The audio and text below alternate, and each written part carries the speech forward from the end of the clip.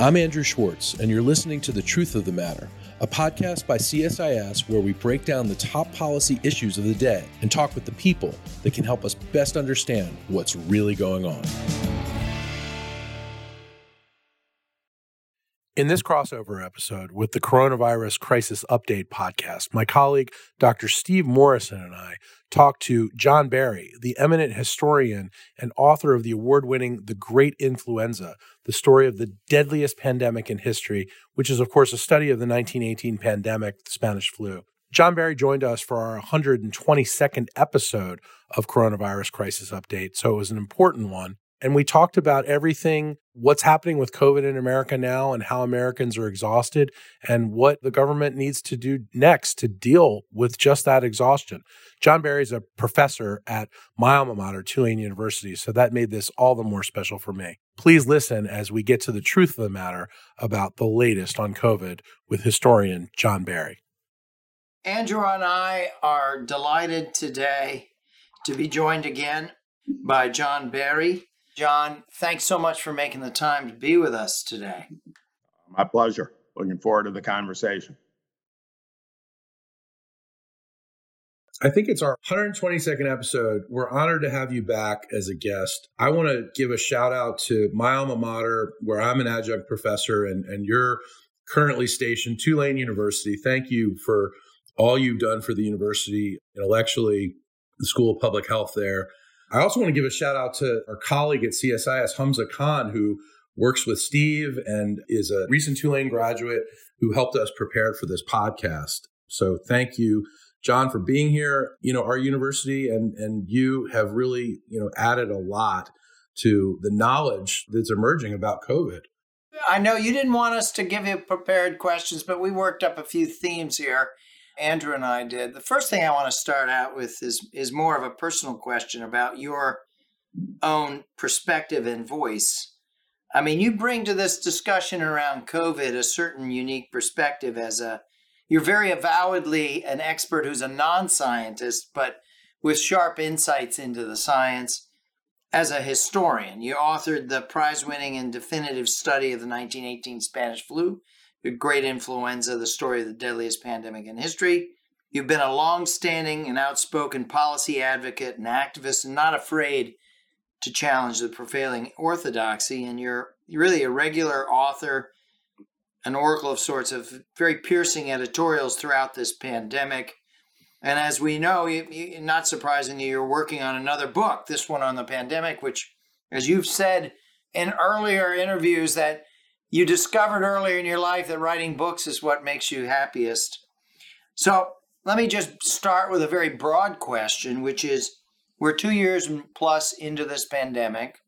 Tell us about how you would describe the outlook and the perspective that you've brought to this over the course of this pandemic. What is it, you bring just an unusual background and perspective. How do you see that? Well, first, let me say that writing books does make me happiest, but it also makes me craziest. Don't at all. My Particularly goodness. This one. That's an interesting question that, I haven't really thought about, which is one reason why I asked you not to give me any questions in advance, or because I figure spontaneity is probably better. But on this one, maybe preparation would have been better. Everybody goes around is familiar with Santayana's quote. Not that many people are familiar with Hegel's comment, what we learn from history is we learn nothing from history. Clearly there are striking parallels with 1918. I've just tried to bring that to bear, and many of those parallels didn't appear in my book. They were either too technical or beyond the scope to appear in a book that was, although I'm obviously extremely pleased that the scientific community has very much recognized the book, but it was not written for the scientific community. It was written for a lay audience. And, I simply went, for example, the most recent op-ed, which talked about the fourth wave in 1920. I think that was, a relevant warning. There were obviously variants in 1918, as there were in 1957, 1968, 2009, 1889, which may or may not have actually been a coronavirus pandemic. So I don't know that that answers your question. It's just, I am aware of the history, and there are plenty of dissimilarities too. And I think even the dissimilarities shed some light on where we are now. John, I mean, you talked about the danger of hubris. You've talked about, and you just alluded to, in 1920, there was a fourth wave of the Spanish flu. You've warned against hubris and overconfidence and indifference and premature optimism. You have been a bit of a pessimist that society's walked away from the tools that will protect us. And you've argued over and over that the virus still rules, that it still kills, still has great uncertainty, hangs over what exactly the virus does next. Can you explain a bit more about why you felt the need to speak so forcefully and consistently along these lines? Well, I think you just articulated my answer. The virus has demonstrated all those things. I guess I'm not quite as pessimistic as Mike Osterholm, who's a good friend. I'm sure you've had Mike on. We just had Mike last week, yeah. And I guess he's sometimes referred to as Dr. Doom, but he's unfortunately been proved right. I remember in the spring of 2020, when he said we were in the second inning, and he and I would talk about that. And again, I agreed with him, anticipating that there are going to be variants. We co-authored, along with Mark Lipsitch and another colleague of Mike's at CIDRAP, a piece that ran, I can't remember if it was April or July 2020, about what the expectations might be in terms of waves. And, that proved to be pretty prescient. It's just until we get Paxlovid or other antivirals that are effective and that maybe the virus, particularly if given in combination, would not be able to escape. Until we get widely distributed and at easy access to that in combination with the vaccination, the virus might still be able to rule. There's also a possibility, and I'm actually kind of optimistic about this, but just because I'm optimistic about it doesn't mean it's going to happen. The possibility that we are pretty much done with it. That what happened in 1918, that virus had the ability to bind to cells in the lung. That's what made it lethal. It lost that ability. I think it lost the ability because as the immune system got better and better at protecting the lung, it had no use for that ability. So evolutionary pressure, selection, pushed it toward the upper respiratory tract. And it ended up, as I said a second ago, losing the ability to bind to cells in the lung. That might well happen with SARS-CoV-2. Delta had produced this huge viral load in the upper respiratory tract. There's no real evidence that it produced a similar increased viral load in the lung. Omicron clearly has more difficulty infecting the lung, although it can, than prior iterations of the virus. And with the immunity provided by both natural infection and obviously vaccination, protecting the lung, that will continue to push the virus in the direction of the upper respiratory tract. I think but that doesn't mean, it doesn't have to happen. We could get a variant that is even better at infecting the lung than any prior one. I mean, it's random. It would have to also be able to compete in the upper respiratory tract or outcompete Omicron or other iterations. But it might also still be even better at producing replicas of itself in the lung. What you're saying and what Mike Osterholm is saying, others are very cautionary notes, right? Our public has been in this for a very long time, longer than most previous pandemics. We know it won't end soon. This longevity has been tied directly to frustration, anger, impatience, and a certain hostility and antagonism now building up against the science and against continuing to adhere to the kind of controls that we're going to need still to manage. It seems to me that because of the simple duration of this, the amount of time and the accumulated stress that societies are feeling, our society, but other societies, that we're really at a period of exhaustion and a certain period of a heightened danger of making really bad decisions. Would you agree with that? Yes. Again, I'm optimistic that the virus will continue trending toward mildness. I think it will end up there. But there may be intermediate steps that go in the other direction. You know, again, the last op-ed that I wrote just a week or so ago warned about that fourth wave in 1920 that in some cities was actually the deadliest wave. Although as a general rule, it was not. You know, we are at, therefore, a potentially very dangerous time, again, dependent on the virus. John, the fourth wave that happened in 1920, it was a striking parallel to what's happening now. People were really done with the Spanish flu. Everybody, we keep hearing everybody say they're done with COVID. Well, I always say, you may be done with COVID, but it may not be done with you. And, isn't it the same thing that we're looking at right now?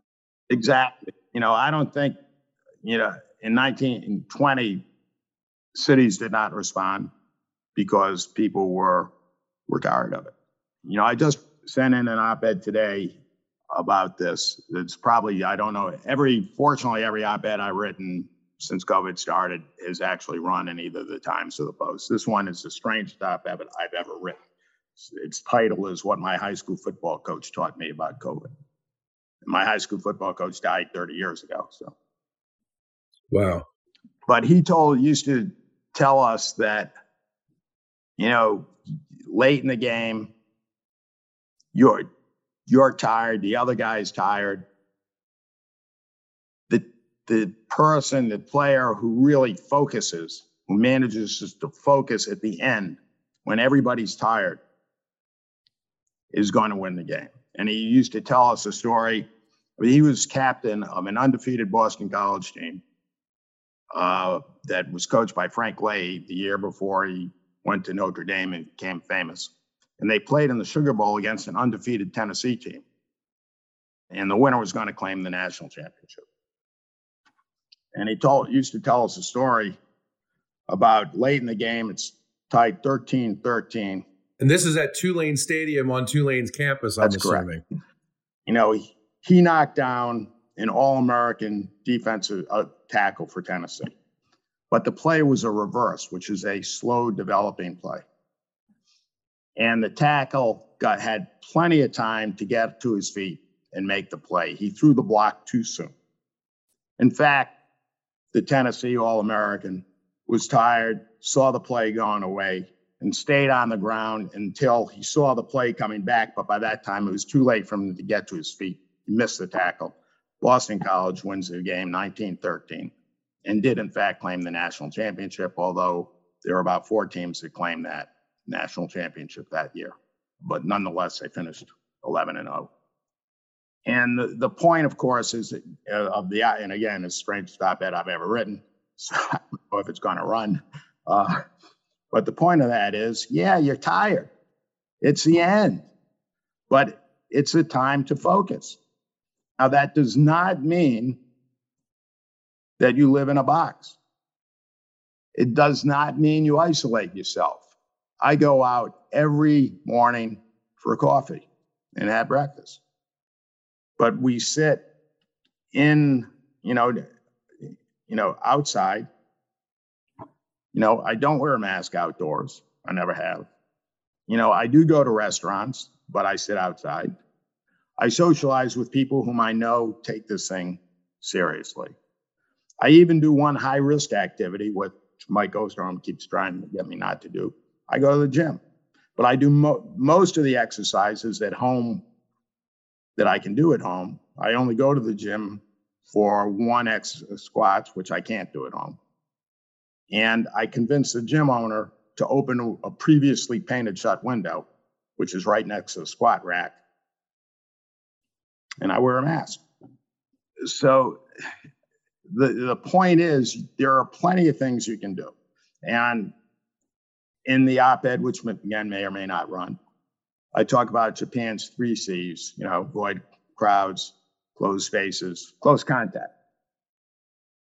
And, one of the biggest public policy questions coming out of this pandemic is whether those 3 C's, along with, a different method of contact tracing and, of course, vaccination, whether those 3 C's account for Japan's experience, which is fewer than 20,000 deaths right now. And, that translates to about not quite 60,000 deaths in the United States over a 2-year period, which is an average influenza year, almost a mild influenza year, not quite, but, certainly mild to moderate influenza year. If in fact, that's why, there are other reasons, including fewer nursing homes, the elderly tend to live with it and so forth and so on, that are factored into that. And maybe they just got lucky with a strange version of the virus. It's not clear, but that's a huge public policy question. Anyway, you apply the 3 C's plus, of course, vaccination and masking to what you're doing today. That's the way I'm proceeding. And, society as a whole has largely given up, but the individual can still act. And that's the action that I think the individual can still take. To your football analogy, all anybody has to do is look at the Super Bowl last night and look at what Cooper Kupp and Matt Stafford did, at the end to really dig deep. They were tired, but they took it over the finish line. I want to talk about the polarized situation here, John, and the fact that the far right really doesn't like you very much. I think those who are propagating falsehoods, conspiracy theories, and the like, and they have a power and a presence in them because of social media and the politicization, polarization of almost every facet of this pandemic response. And we've seen this morph into a freedom movement, right? It's broadened, it's built bigger alliances. It's got celebrity firepower behind it. The Tucker Carlson, Joe Rogan bringing Robert Malone onto his show. And you yourself have talked about how you've got great media presence, but that Fox doesn't like you and doesn't invite you very often, or they don't follow through and the like. How do you change your strategy of communications and your messaging to try and deal with this new reality that we face, this more openly hostile and aggressive sort of environment against people like yourself who are not partisan at all? Well, you're asking the wrong person. I've never tweeted in my life. I've never posted on Facebook about COVID, not even, sent my op-eds around. So, I'm of an age where I can get by in terms of as a writer using the old model. I couldn't do that if I were younger or less established right now. So I don't really have an answer to that question. You don't feel the pressure from? I feel pressure. I've almost been insulted because I've gotten nasty emails, but nobody's by email has threatened my life. So I kind of feel left out when I talk again to, friends who are, out there maybe more than I am. As you know, Steve, and I think Andrew also knows, beginning in March 2020, I was involved in an effort to do exactly what you're talking about. Reach people who don't read the New York Times, or if they do read it, they disbelieve. Their default position is to doubt anything in the Times. This was an effort originally organized by James Carville, but it included a lot of conservatives, like Carl Rose, chief of staff, for example.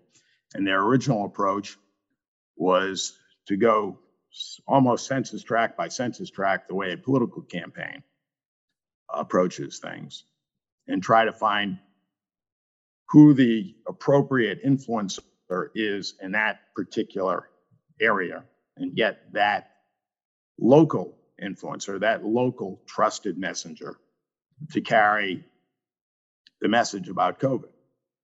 We got some very sophisticated people involved in that, very bipartisan, but we never succeeded in accomplishing what we tried to do. We ended up with the typical stuff. We had celebrities, for example, Chris Rock. We arranged for both Matthew McConaughey and Tiffany Haddish to interview Fauci. Both of those things, I think, got big hits. And I think of all the interviews Tony ever did, I believe the one with Tiffany Haddish was probably the one he enjoyed the most. But in terms of reaching, and hopefully those had some impact, but they were the usual celebrity stuff. And I tried in Louisiana to get the swamp people involved, from that reality TV show. We were unsuccessful in doing that, and other people tried to get other locals involved elsewhere in the country. And without, there were some successes, but not what we originally hoped for. John, a new phase of the confrontation. Let's talk about that for a second. Do you agree that mandates have become a powerful foil for opposition forces? Okay. Just looking at the remarkable disruptive impact that trucker convoys have had in Canada, have we entered a period of escalating confrontation with a rising threat of violence, in your view? Yeah, I think the threat's there, thanks to, some ridiculous, crazy leadership in the preceding administration. Yeah, of course, it's that threat exists. Liberate Michigan, people talking about kidnapping the governor of Michigan. Yeah, that's scary. The fact that Fauci needs protection, sure, that's scary. Do you think this violence and confrontation in an organized and unorganized way is going to continue and ramp up as the longer that we're mired in this pandemic? Well, I think the day of mandates is pretty much over. Politically, that's worn thin. I don't think there are too many governors or mayors who are going to stick with that. Interestingly, in New Orleans, and it seems to have a lot of support in New Orleans, it's probably one of the most advanced cities in the country in terms of, you cannot go into a bar or restaurant without proving vaccination, and most places seem to enforce that. You have to wear a mask indoors. Most places seem to enforce that. I think here it's got support because they recognize that Mardi Gras it started already. The parades actually began 8 days ago, last weekend, and there were more parades this past weekend, and there'll be more parades next weekend, and then versus Mardi Gras. Yeah, it's building. So they're willing to sacrifice in terms of protecting Mardi Gras. I think there's a recognition in the city that Mardi Gras 2 years ago was a super spreader event. Also, the main African-American crew, Zulu, lost a lot of members to COVID. So Louisiana is the only state in the country where, I think this is still true, I know it was true, I haven't seen the latest data, where the vaccination rate among Blacks was higher than among whites. And I think that was largely due to the efforts and the leadership in New Orleans and the fact that, Zulu lost a lot of members to COVID. Well, having just spent the weekend in New Orleans last weekend, I can confirm for you that it seems like everybody is vaccinated, and everywhere you go, they're checking your cards, and they're not checking them in a pro forma way. They're really looking at your cards, and they're asking you. Some places are asking you for IDs with your cards to prove that your card is your card. And I saw masking. I saw people being very serious about it. I saw people wanting to preserve their health and the health of their community. And I haven't seen that in a lot of other places. I think if you'd gone to Lake Charles, you would not have seen that. That's right. Lake Charles New Orleans at one point led the world in per capita, in case growth and so forth. So did Lake Charles.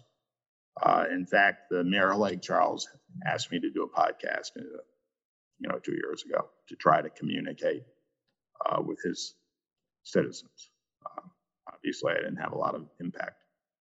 Let's talk a little bit about sports. We had the Super Bowl last night. We're in the final stages of the Beijing Olympics, which are being conducted in this amazing bubble.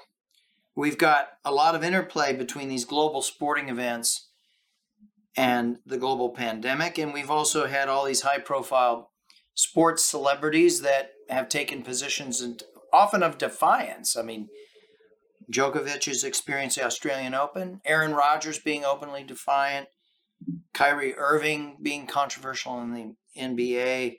These athletes are playing a significant role in stoking a kind of populist reaction, again, on the kind of freedom agenda or personal liberty and the like. Say a little bit about that. You've dedicated a lot of your life to writing about sports, your passion for sports, you're writing about it, particularly on football. What crosses your mind as you're watching this interaction? Well, one correction, I very rarely write about sports.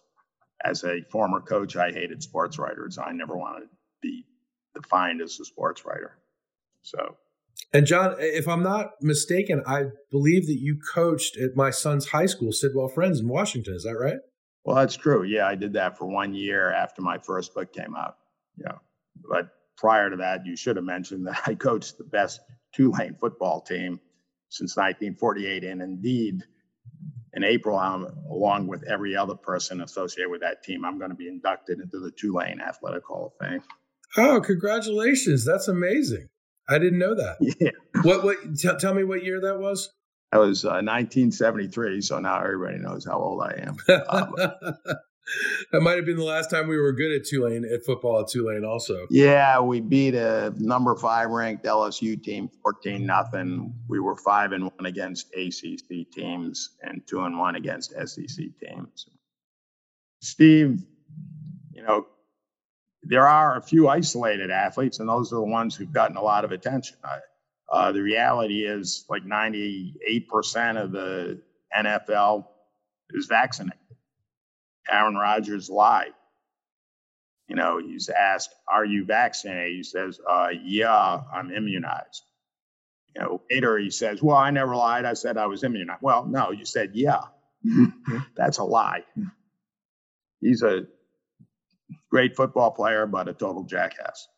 And then blaming cancel culture and nonsense like that. But, any celebrity that stands out, it's confusing to the public. It's unfortunate, but there's obviously nothing that can be done about it. Let me ask you this, John. What is the number one thing the Biden administration should be doing right now? Well, clearing up the message, for one thing. I think on a substantive basis, they've done most things right. Obviously, they put too much store in vaccination as a solution. I don't think they anticipated the resistance that they would get to vaccination, nor did I. I thought when Delta came, that Delta would solve the problem and get the bulk of the population vaccinated, but obviously I was mistaken. There is a significant hardcore. At this point, I would offhand guess that hardcore has been, we're pretty close to, 90, 95% of the population immunized by either natural infection or vaccination. We're going to get there soon because Omicron is going to find you if you're not vaccinated. And, even if you are vaccinated, it may well find you, but certainly if you're not. So that ship has sailed. But the confusion in the messaging, the back and forth, that is a self-inflicted wound that has really confused the public and has hurt the credibility of the administration. So the question is, how do you get credibility back? it's extraordinarily difficult to rebuild. That website they put up for free tests, that worked incredibly well. And I got my free tests on Friday or Saturday. And assuming that the rest of the country gets similarly fast response, and I think they will, if they haven't already gotten, I think that'll help. But that's only a little step. All you can do is everything right from now on. So it's not a single thing. Obviously, maybe the single thing would make sure that you don't have conflicting messages in the future. Now, John, what you're pointing to, this problem's been magnified with Omicron, right? We've entered this transition now, as you've described it, where we have a wall of immunity. The emergency phase seems to be perhaps being put behind us, assuming we don't have dangerous new variants. And people are talking about moving towards management of the threat in a more normal context. But there's a lot of people that are taking that general shift and carrying it way too far in terms of declaring, well, we're done, we can throw away these controls and the like. It's a very murky transition we've entered into, and your point about communication gets to the question of, well, what should the rules of the road be for talking to the American people? We're here that Rochelle Walensky and the folks at CDC are busy going back on vaccines, masking, schools, reworking guidance right now. So there is a reset, an effort at reset right now. What would you say should be the kind of rules of the road? The amount of virus in the community transmission is number one. I think one of the big mistakes made early, although there are people who disagree with me on this, is that when they closed down the country in March 2020, they did the entire country at the same time, even where there was essentially no virus. I think that led to a loss of credibility, a loss of belief in the seriousness of the outbreak in those places that were suffering economically without any any cases in their community at all. You can't, put Humpty Dumpty back together again. So that's history. But I think local transmission is key to the kind of steps individuals will take. Again, New Orleans is an outlier in willing to be aggressive in maintaining certain public health measures. Obviously, blue states are already giving up on mask mandates. But that's number one. I think, that should be an important part of the messaging, more so than it has been so far. John, you've been really gracious with your time today. We always ask our guests at the end, what gives them cause for optimism? Is there something in particular that you're feeling particularly good about going forward in the pandemic? Yeah, I actually am quite optimistic, despite all I've said today about, it's not over yet, and maintain your concerns and wariness and alert status and so forth and discipline.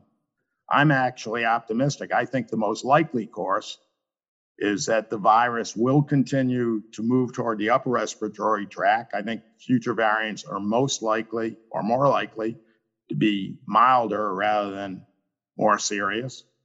So I'm actually, and again, we're very close, I think, to having essentially the entire population immunized by infection or vaccination, which is going to provide significant protection. And then Paxlovid and other drugs, which are still not widely available, but they'll be coming. So I'm actually quite optimistic, even in the short and medium term, not to mention the long term when you get more drugs out there.